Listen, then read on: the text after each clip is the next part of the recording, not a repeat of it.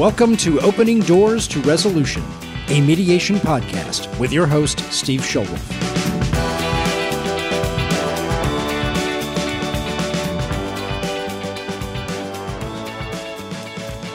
Thanks, Phil.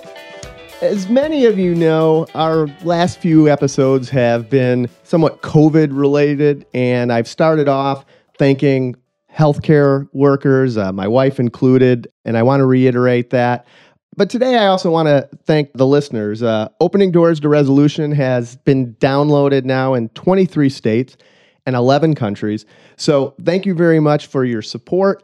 I've actually just started to get my first feedback. So please, if you listen to an episode and you have an idea of how to improve the podcast or an idea for a future episode, by all means, please let me know. We're at Opening Doors to Resolution, a mediation podcast on anywhere you can find other podcasts. So thank you very much.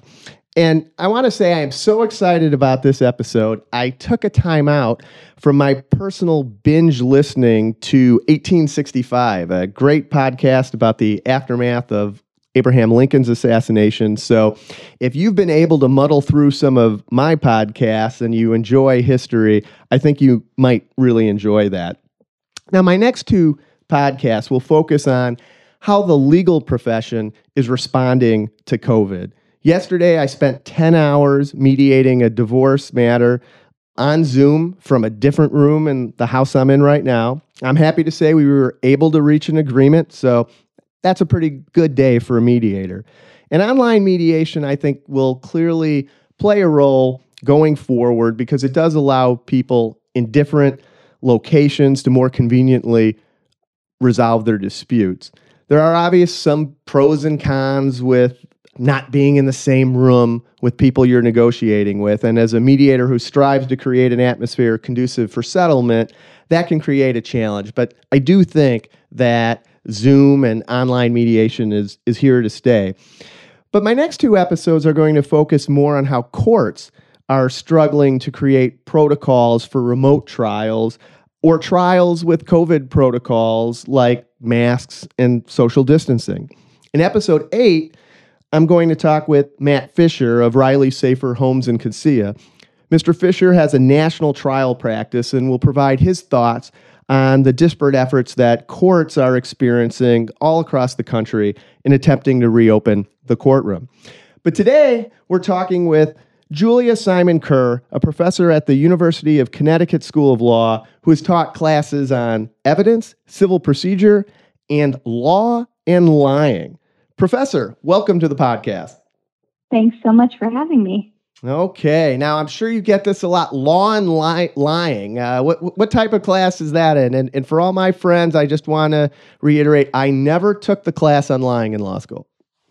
Yeah, so let me be clear. I'm not teaching the students how to lie, but rather it's an upper level seminar where we look at the ways that the law tries to regulate lying and also sometimes doesn't regulate lying. So it kind of varies year by year depending on what's going on, what's interesting out there. But certainly, usually we do talk about impeachment in the courtroom. We talk about actually some advertising regulations, truth in advertising kind of thing.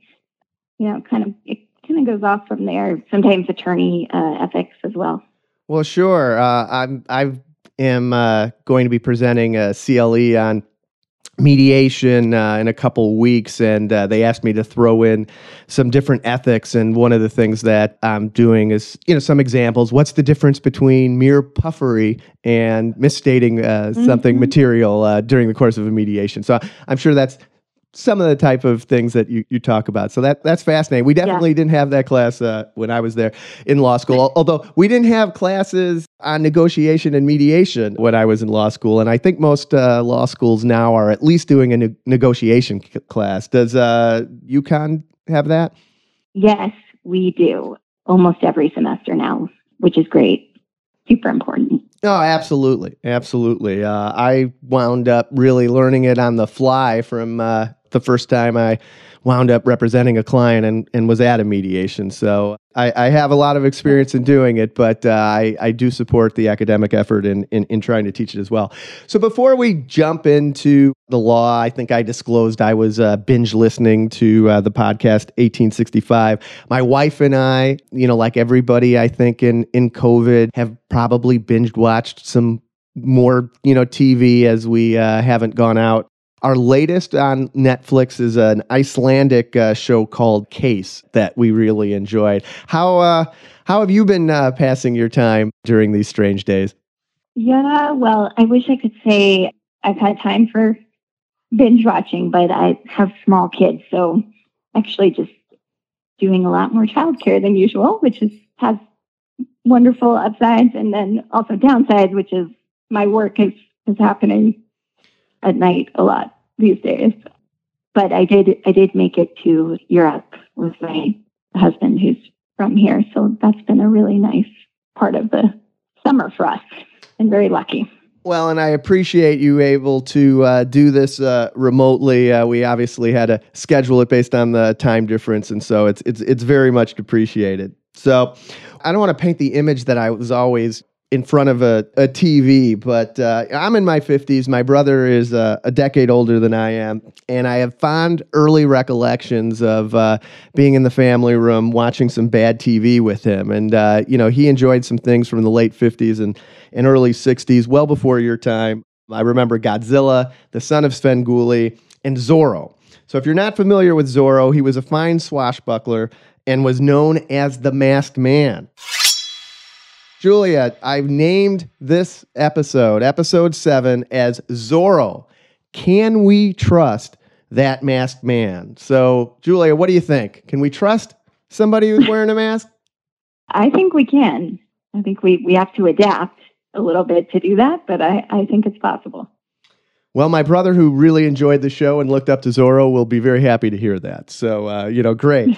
I know you said you're in Europe. I'm here in Texas. And in June, Chief Judge Barbara Lynn of the Northern District of Texas conducted one of the first jury trials during COVID. And because we're all trying to figure out how that can and should work, her court issued a manual, and just to help other courts try to not reinvent the wheel. And I want to quote a passage from the protocols that the court used. And so they said, everyone in the courtroom wore gloves and a face covering, either a mask or plastic shield. The only exception was the testifying witness. After a witness took the stand, he or she would remove his or her mask for the duration of the testimony. This procedure allowed jurors to view the witness's face and help assess his or her credibility. Because the witness was testifying behind plexiglass and was more than 6 feet from any other person, the risk to participants was minimized. So a lot of work has gone into planning on how we're going to reopen courts and how we're going to permit jurors to assess the credibility of witnesses by removing their masks. And I think this presents a great opportunity to develop procedures that will assist the system in achieving its goal of ascertaining the truth. But so if somebody asked you, Professor, about developing these protocols, what would you say about the importance of making sure that jurors could see unmasked witnesses? First of all, I think the protocols have to be controlled by the medical profession. I would trust, so all of the what's safe and what isn't safe is going to come from them. But in terms of assessing the credibility of a witness, I wrote an essay that's going to be coming out in the George Washington Law Review, hopefully later this month of August, kind of saying that this time of mask wearing will allow us to reassess our insistence that we have to see demeanor in order to judge credibility. So in my view, at least if you're covering up just the mouth and nose of the witness, it's not going to impair our ability to assess credibility. And it actually might give us a chance to focus on some better clues to whether we want to believe a witness or not.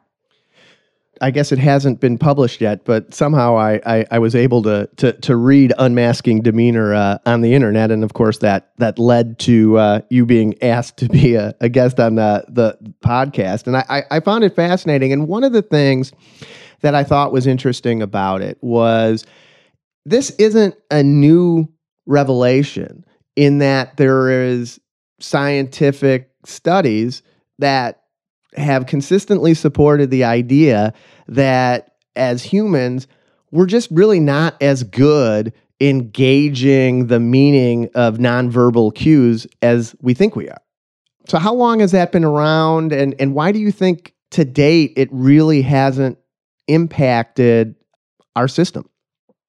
Yeah, this research has been around. It's been around for decades, since the early 2000s. Social scientists have sort of regarded it as a closed question that, we're not really good at reading demeanor. In order to figure out if somebody is lying or not, we don't really do better than chance. And in particular, people who think they're good at it are actually tend to be worse at it in certain ways. So, it's a complicated question why it hasn't, this kind of scientific awareness and research hasn't been recognized in the judicial system. I think there are a lot of causes. We're a kind of a conservative profession, and the common law is structured to do what we did last time and evolve slowly. But also, I think it's just it's counterintuitive, right? It goes against the common wisdom that people have been passing down for generations. And it's also hard to find substitutes. Well, if we're not great at doing that, then what do we do? And that, I think, is legitimate. But I don't think any of those reasons are great reasons for not recognizing this in the judicial system. Well, I think part of it, and again, I have not, I read your article and looked at some of the literature that you analyzed, but obviously not nearly as much as you did. So I invite anybody who's interested in this topic, once it comes out, to look for Unmasking Demeanor. One of the things that really struck me was how entrenched it is, not just in the legal system. It clearly is, right? Because this is written into Rule 52 of, the Federal Rules of Civil Procedure, right? Appellate courts are not supposed to overturn what the judge or jury found by fact unless there's a clearly erroneous error, because of the unique opportunity that the judge or jury has in assessing the credibility of witnesses. So it's tradition, and obviously Rule 52 and other aspects of our evidence code is tradition, but it's not just an oral. It's part of the bedrock of the way we do things. And in fact, there's some constitutional issues. I had noted in your article that here in Texas, there's case law saying that if a witness has a disguise to protect themselves, and that violates the confrontation clause of the Constitution for the defendant, merely because of this assumption that the finder of fact is going to have difficulty in ascertaining the veracity of testimony if the witness is masked.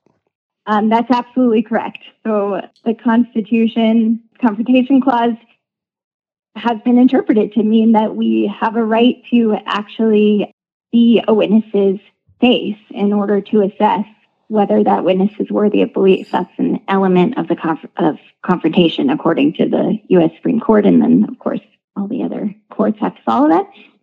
And it's written into the Federal Rules of Civil Procedure, the Evidence Code. So that's absolutely right, that this is an extremely entrenched way of understanding how we evaluate witness credibility. And I have arguments for why I think that is misguided, and it actually leads us to care a lot about external features of a witness that aren't necessarily in their control, rather than features that might help us evaluate their truthfulness. So part of my broader research is and writing is about the distinction between a witness's credibility and a witness's truthfulness, right? A witness's credibility is sort of external metrics of whether we're going to believe them because we need to make decisions in uncertain situations where we don't know a person. So we rely on external features in those situations to decide if a person has credibility. But a person who has credibility can lie, and a person who is lying, who is not lying and is truthful, can lack credibility. So they're really two separate things. And the rules are sort of directed at credibility, in my view, rather than at truthfulness. No, I think that's fascinating. And frankly, the most dangerous people are the ones who are wholly credible, but able to lie without, I guess, exhibiting some of the cues that we as a society think fit the description of what a liar looks like, right? I mean, don't the rules really, aren't we basically assuming that a judge or juror is able to determine what the meaning of nonverbal cues based, I guess, on what is just a universal way that a liar is going to appear in front of them? And that, I think the studies demonstrate that that's not true. That's right. So we think we can read demeanor, and our belief that we can read demeanor is, well, everybody maybe in the U.S. kind of, I don't want to overgeneralize, but right, there's a strong cultural assumption that, oh, well, I can look at someone and I can see, they have a shifty look about them, or whatever it is that we believe gives away whether they're lying or not. And there's really no research to suggest that we can do that. And it's also a product of culture. So if you go to another country that has a different understanding of this, like for example, in China, the studies find something different, which is that people expect that your demeanor will not match up with your interior. They don't believe that they should trust appearances. And that's just a cultural belief, in the same way that it's a cultural belief here that, what you see on the surface mirrors something within. And we should understand that this is a cultural belief. It's not necessarily getting us anywhere if we care about actual facts.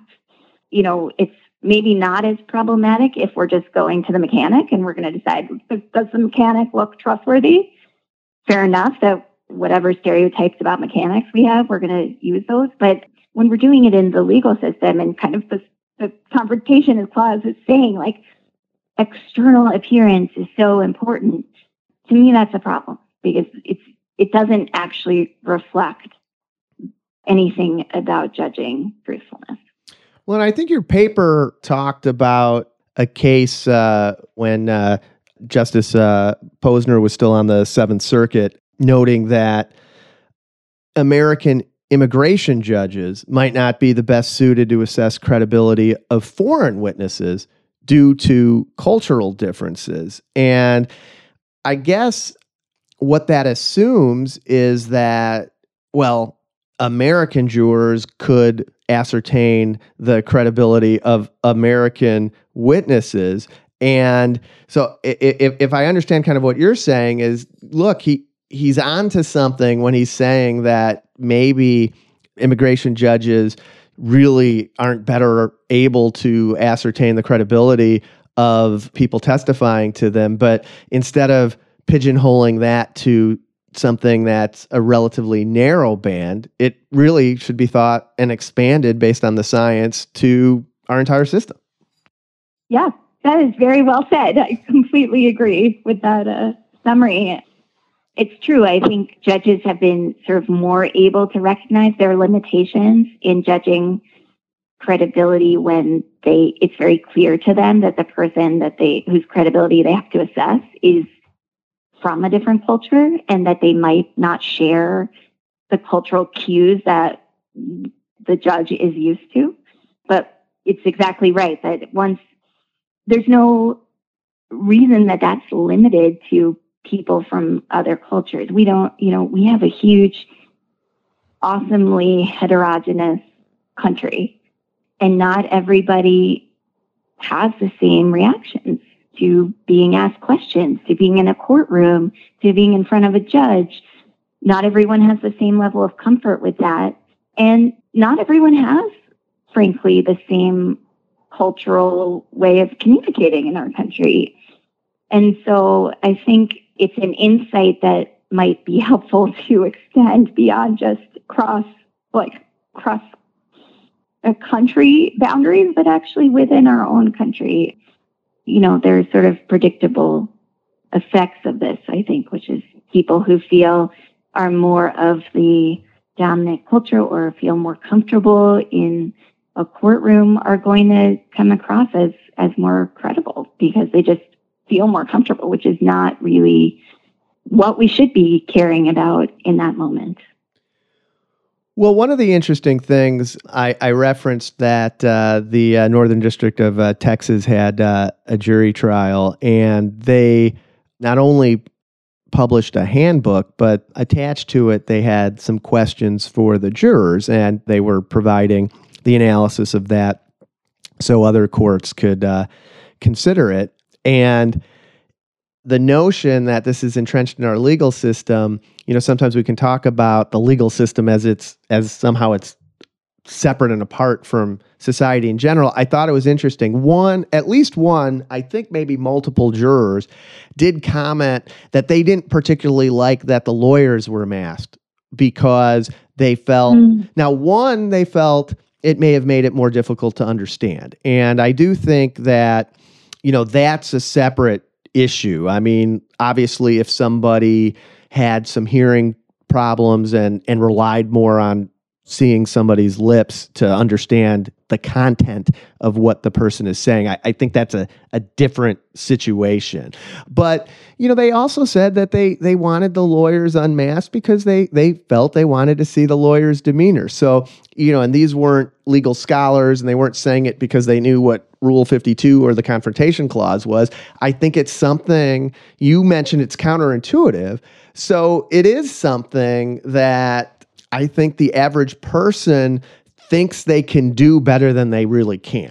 Yeah, I think that's absolutely right. And I think this moment where we're trying to figure out how to operate a judicial system given pandemic, it's just a bizarre opportunity in a way to break through those assumptions, both in the culture and to the extent that the legal system reinforces them.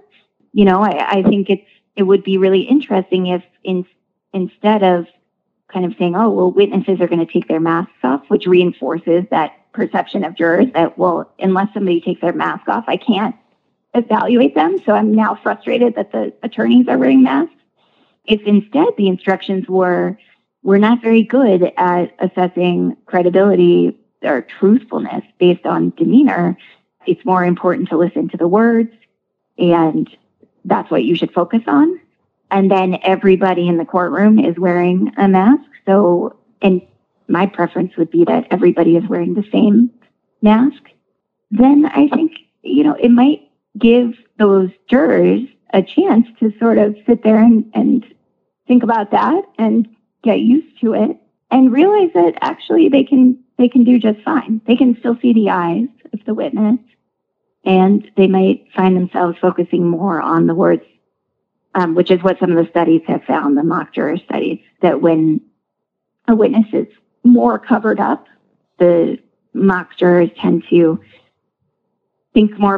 focus more on the words and maybe look at the eyes more. It's fascinating. In some contexts, we're used to not overly relying on verbal cues. We're doing this over the phone. This is being taped, so I have it on record. I think twice now you've said that I was absolutely correct on something. So, I'm going to tell my wife that, later tonight. But, would it have been different if you saw that I was sweating profusely, blinking multiple times, staring away from the person I was, talking to? It wouldn't have changed the substance of what I was saying. Yet those are the at least stereotypical cues that people look for, because culturally we think that that's what somebody who's not telling the truth looks like. And therefore, I think you're right. We start to tune out what they're actually saying if, based on the verbal cues, we've made a determination that they're probably not telling the truth. That's a really good demonstration of what we're talking about, which is that once you see those demeanor-based cues and shifting and all kinds of things, which you would still be able to see with masks, but you start to get distracted by that and to think about that and think, oh, that person looks nervous. You know, maybe I feel nervous. Maybe I don't like what they're saying as much. Or maybe I've been led to believe that those are signs of lying themselves. And yeah, you tune out, as you said, you can tune out what they're actually saying. And at least if we believe the research, what they're actually saying is really going to be the best way to decide to get better than chance at figuring out if they're lying or not. Well, and I think that goes to the heart of Rule 52, right? I mean, if what the witness actually says is the most important, then that's transcribed. And an appellate court has every opportunity to dig into the substance of the testimony as the trial court. So why do we elevate the first, finder of fact above everybody else in assessing whether that testimony was truthful? Right. The reason is that we believe erroneously that the demeanor is going to be very revealing. And so that's absolutely written into Rule 52. I mean, there are some other things that happen because of that. Of course, there are structural changes, which, making it harder to review a decision. It gives the trial courts a tool, right? They can write their ruling focusing on, well, this was a credibility judgment and, it had to do with demeanor, to make it more insulated from review. I say actually in my essay, that's something that deserves to be considered, the structural role this rule is playing in terms of the power dynamic between the trial court and the courts of appeals. But as a matter of just truthfulness, judging truthfulness, I don't think that it makes sense. It doesn't have any basis in science to think that the trial judge would do a better job because the trial judge can see demeanor.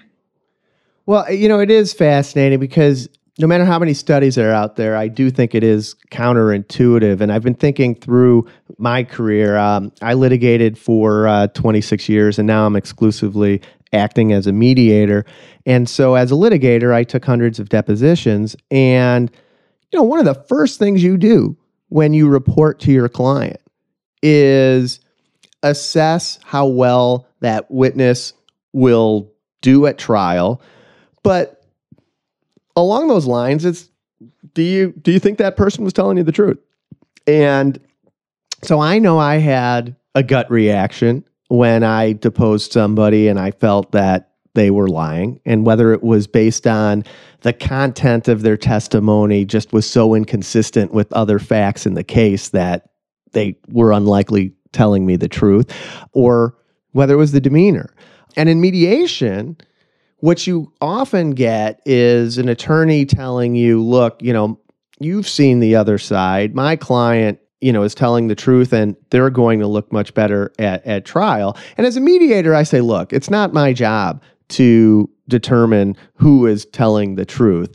And so I couch things in terms of litigation risk. I think you have a problem because whether your client is telling the truth or not, the other side has an extremely presentable witness. And I think what I'm saying there is the other side, whether they're telling the truth or not, is not going to fall into the stereotype of what a liar looks like, and therefore creates a litigation risk for you that the jury is going to find that they're telling the truth and your client isn't. But to me, reading your article made me realize just how ingrained that is to both what I was doing as a litigator and a mediator. And frankly, I do think that some people, I hope, retain me because they think I'm honest and relatively going to give them a neutral and perceptive evaluation, not only of the legal merits of the case, but how the case might be presented to a finder of fact. Yes, I think you're starting to point out some of the externalities of all of this, which is that because this is the way credibility is understood in the courtroom, it radiates out. So if, it's going to affect settlement negotiations and how the attorney thinks about the strength of their client's case and, the other side's perception of, well, that guy's going to be a terrible witness and come across as totally untruthful. So I don't have to worry as much or whatever it is.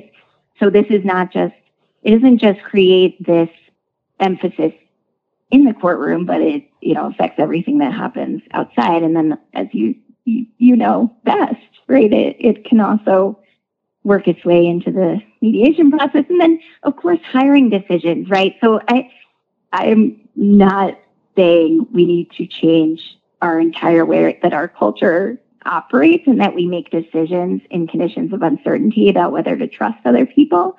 I think maybe I would like to see a little bit of change there, but that's unrealistic.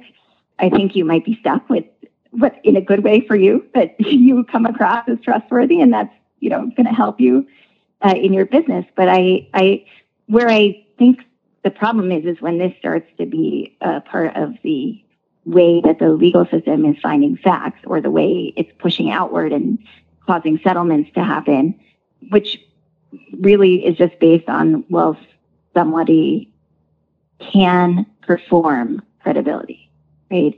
And often they can perform it because of the circumstances in which they were raised or the school they went to or whatever it is.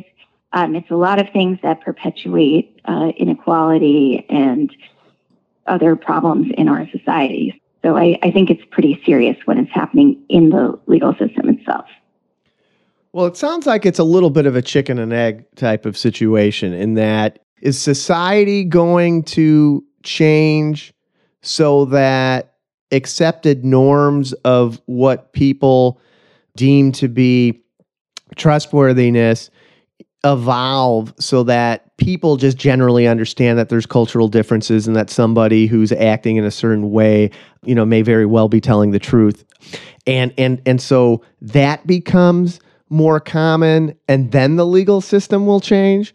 Or do you have more confidence that you mentioned, like jury instructions, that, do you think it'll be more common for judges to give jury instructions based on scientific studies and admonish them that they really need to listen to the content of testimony rather than their gut as to whether a particular witness is or isn't telling the truth based on nonverbal cues? What do you have more confidence will happen first? That's a hard question. I mean, I think you're right to call it a bit of a chicken and an egg problem. I do think the law has the ability to push some cultural change. I think that's one of the coolest things about our jury system, is that you come in there and you watch a video, in a lot of jurisdictions telling you, here's your duty as a juror, and, this is so important. And you kind of get educated through that process about the legal system, and it hopefully gives the legal system more legitimacy, et cetera. So I actually think that's a great moment to do a little bit of credibility education and maybe send those jurors back out into their communities with a little bit of a question mark about, well, maybe I shouldn't rely on these kind of my gut stereotypes about lying and truthfulness. Maybe that's not the most accurate way of doing this. So, I guess I would go with the law changing, although, cultural change would be great as well. And there's some really great books out there now. I'm probably not I'm the nerdy, and I think they're really cool to read, and probably your audience is similar, but, kind of bringing these ideas a little bit more to popular audience. So you never know. One of those is called Face Value by Alexander Todorov. I recommend it. It's an easy read. really interesting book. Okay. Now, I just want to apologize to my audience to the extent that they interpreted that you called them nerdy. Phil, why do you look so sad? Well, does she mean that everybody associated with the podcast is nerdy? Well, even the guy who does the intro. Phil, I don't think she meant it that way. And besides, with your velvety voice, I'm sure it's only a matter of time before you catch on with a different podcast that's a little less nerdy. Oh, well, thanks, Steve. Okay, but for now, let's sit tight till our grand finale, okay? And as for Julia, I think it's fair to say that if somebody's listening to this as opposed to binge watching Tiger King, they might be more interested in the Todorov book. So, thanks for that plug. Well, look, I'm going to end this part of the discussion on scale of 1 to 10. Obviously, coronavirus presents this perfect storm of an opportunity to reevaluate how important it is to have witnesses be unmasked. And there's a lot of cultural headwinds. There's a lot of precedent and entrenchment in the law. So 1 to 10, how confident are you that we're going to take advantage of this opportunity and during this COVID era, reevaluate masks and the importance of nonverbal cues?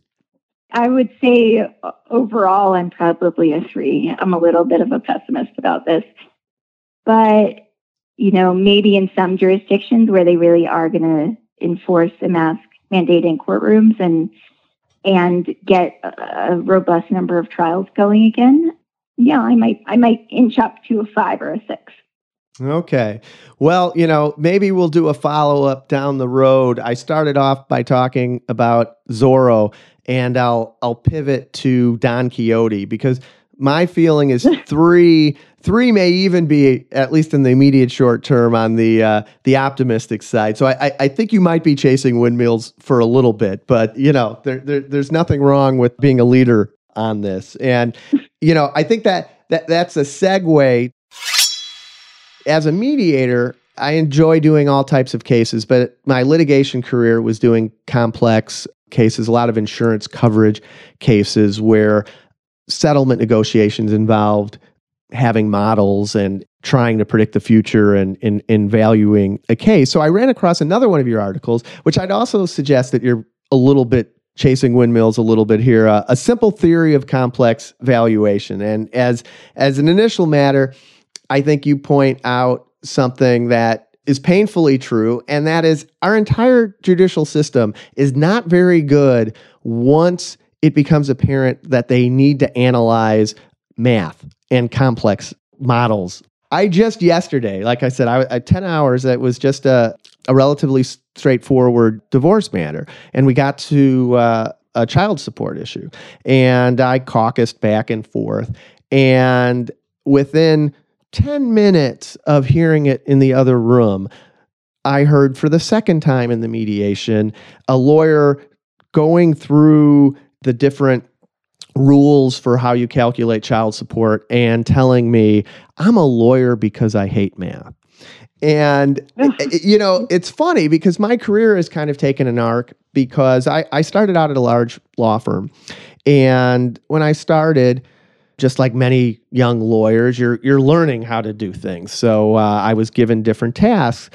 But the first time that we got to look, we're going to go to mediation and we're going to have a settlement conference, and I was asked to, analyze the law and present the paper to the mediator, and obviously more experienced people looked at it and changed some things and helped me out. But we wound up getting to a pretty, in my mind, basic view of how the probability should be calculated in terms of explaining to both our client and the mediator.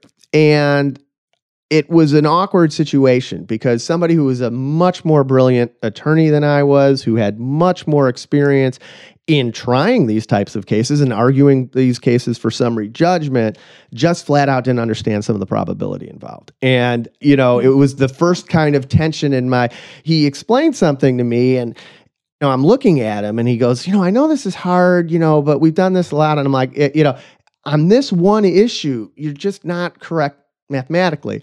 And ever since then, for better or worse in my career, whether it was my case or not, when it came time for one of my partners to send a settlement analysis to a client or to a mediator, I always was the one who had to review it one last time to make sure that the math was right. But I mean, to me, it's just a truism in our system. Judges, attorneys, not all of them, but a lot of them just really don't want to consider math, and that makes it difficult for complex valuation. So your paper talks about things that we can do, but why don't you, so we're on the same page, kind of tell me what a complex valuation entails?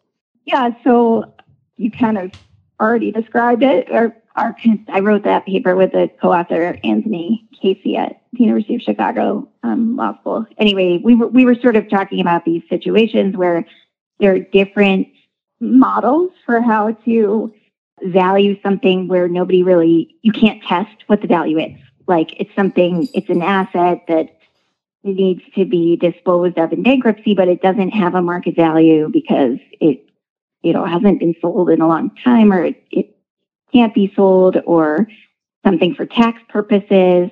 So it's really like trying to approximate a value when you don't know the value, because it's not something that has changed hands in a time when you could actually say, oh, well, we just sold that yesterday for this amount.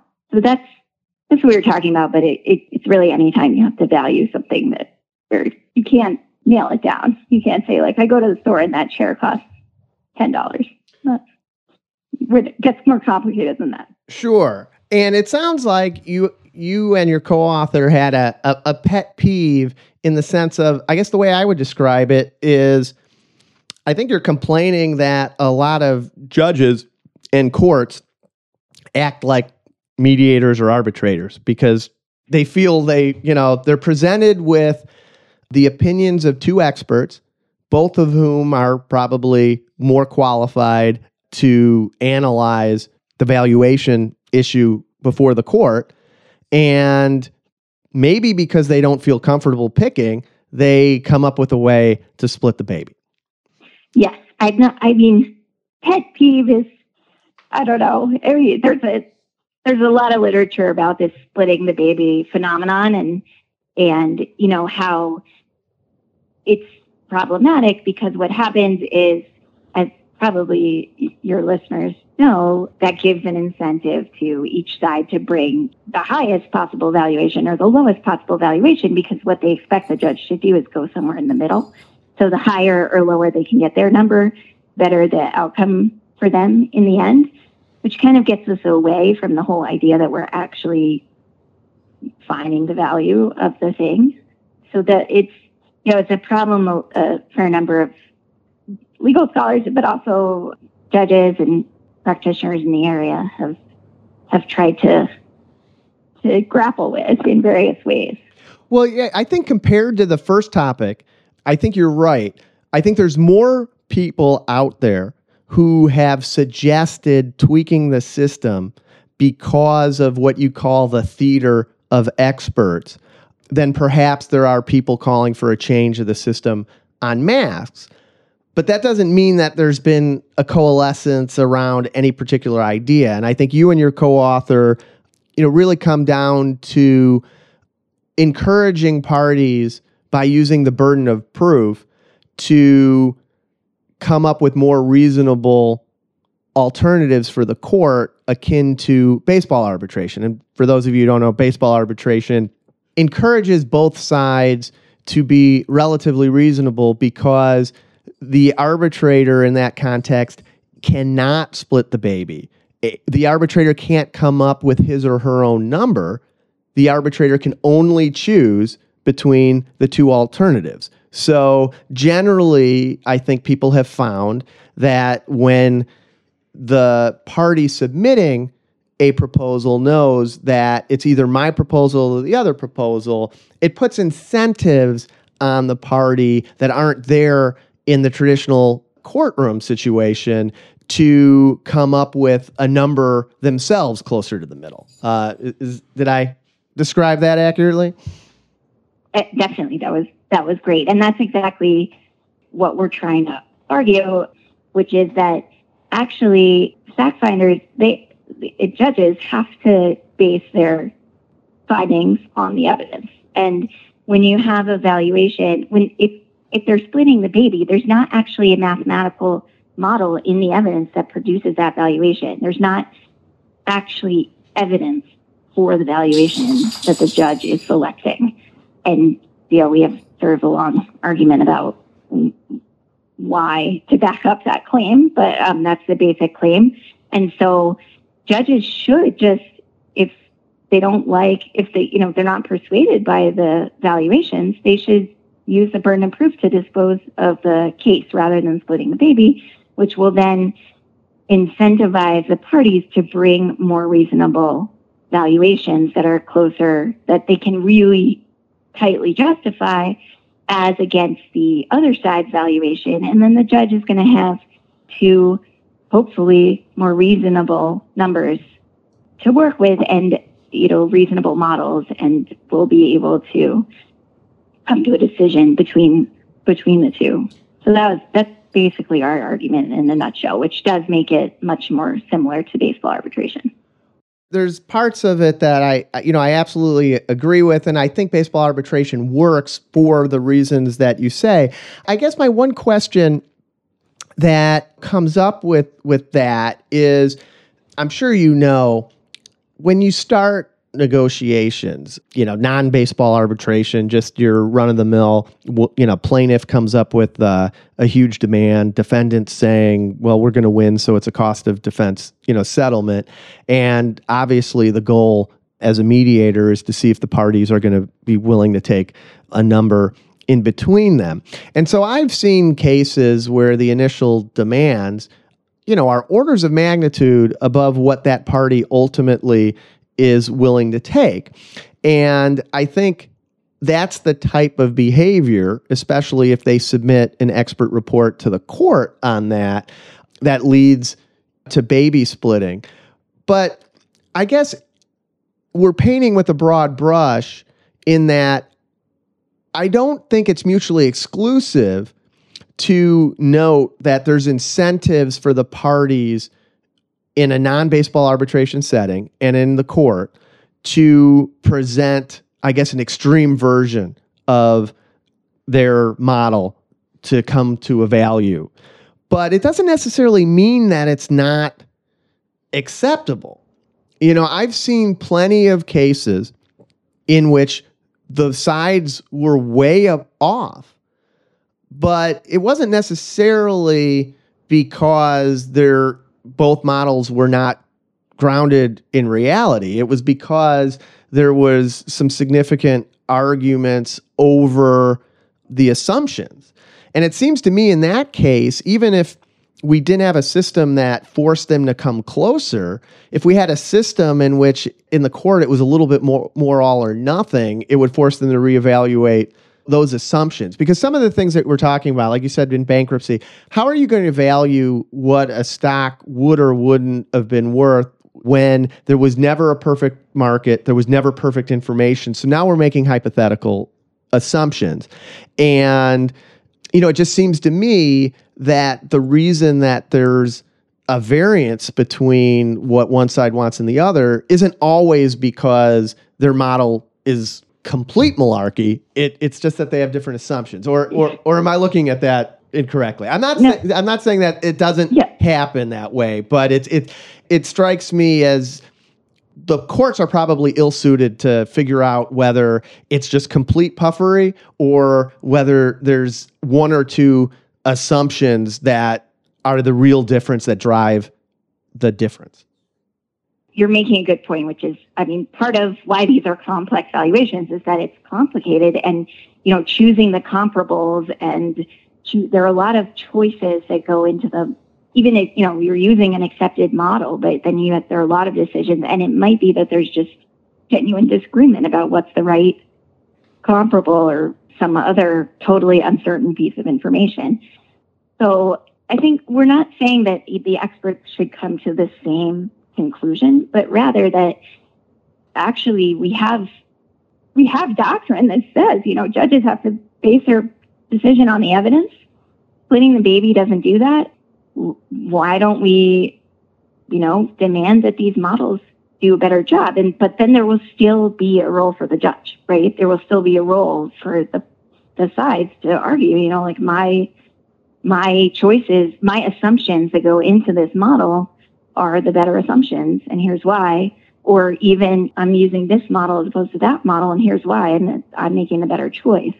But our theory is that if that's what's going on, you're going to get better information and better modeling, but not that it will eliminate difficult decisions for judges. So, kind of does bring us back to the problem you started with, which is judges aren't great at this. I've heard a million times teaching law school, like, oh, I'm scared of numbers, from my students.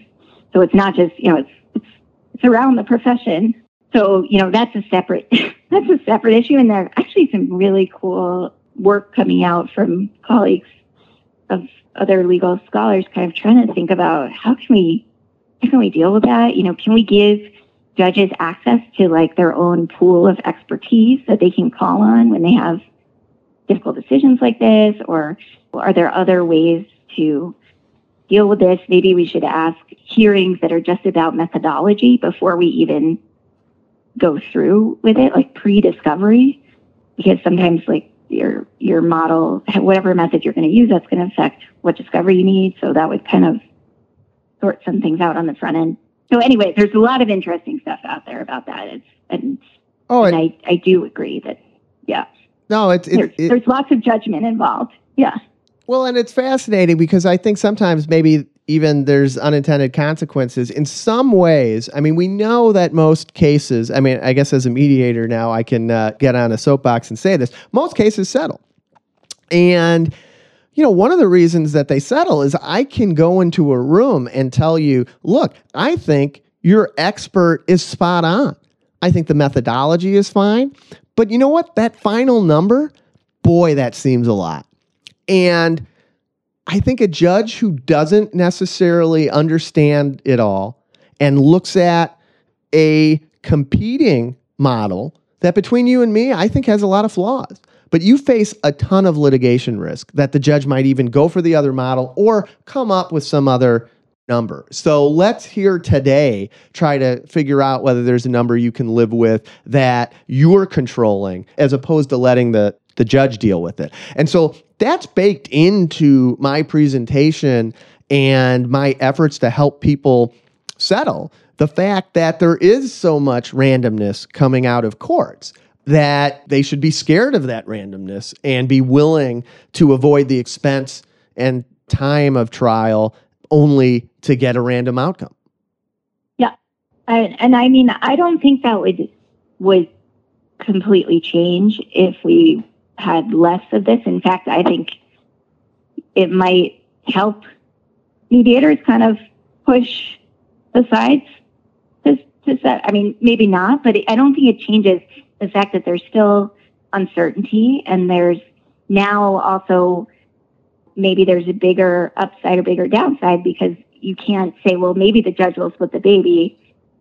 Rather, it's like if the judge doesn't like our model and it looks high or it looks whatever, the other one might prevail. But I hope, though, that it might take away part of your argument, which is, well, we have a great model and we can really defend it. I would hope that it would strengthen the position of those litigants if we had a change like this. Well, sure. And I think you might have used streets. I'll use time of day to demonstrate this because I think it shows a little bit of the absurdity. If witness A says, I saw the accident and I looked at my watch right when it happened at 10 a.m. And witness B says, I saw the accident from the other corner. I looked at my watch. It was noon. Appellate courts don't affirm courts that say the accident happened at 11. We're going to split that baby, right? Because there's the notion that that's an objective fact. But we treat what is the result of expert testimony differently. And in that context, what you're suggesting and many other people have is too often the courts get affirmed for saying, we're going to go with 11 o'clock. Yeah, that's exactly right.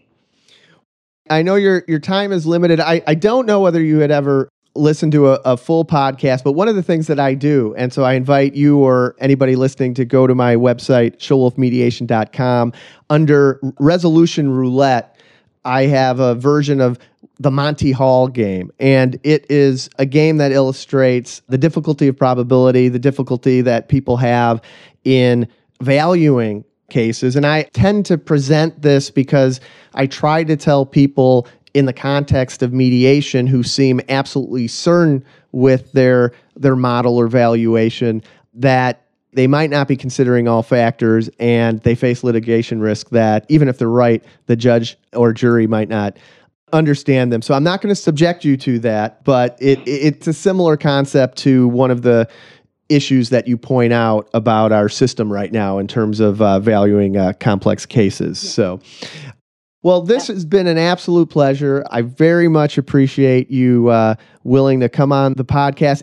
Any closing thoughts for the nerdy audience that you suggested might be listening? No, nothing deep. Just I'm really glad to be able to speak to this audience because I really try to find ways to connect with practitioners and not just be in my little law professor bubble. So, if anyone listening has any thoughts, you can find my email on my website at UConn, Julia Simon Kerr, and I'd certainly welcome hearing from you.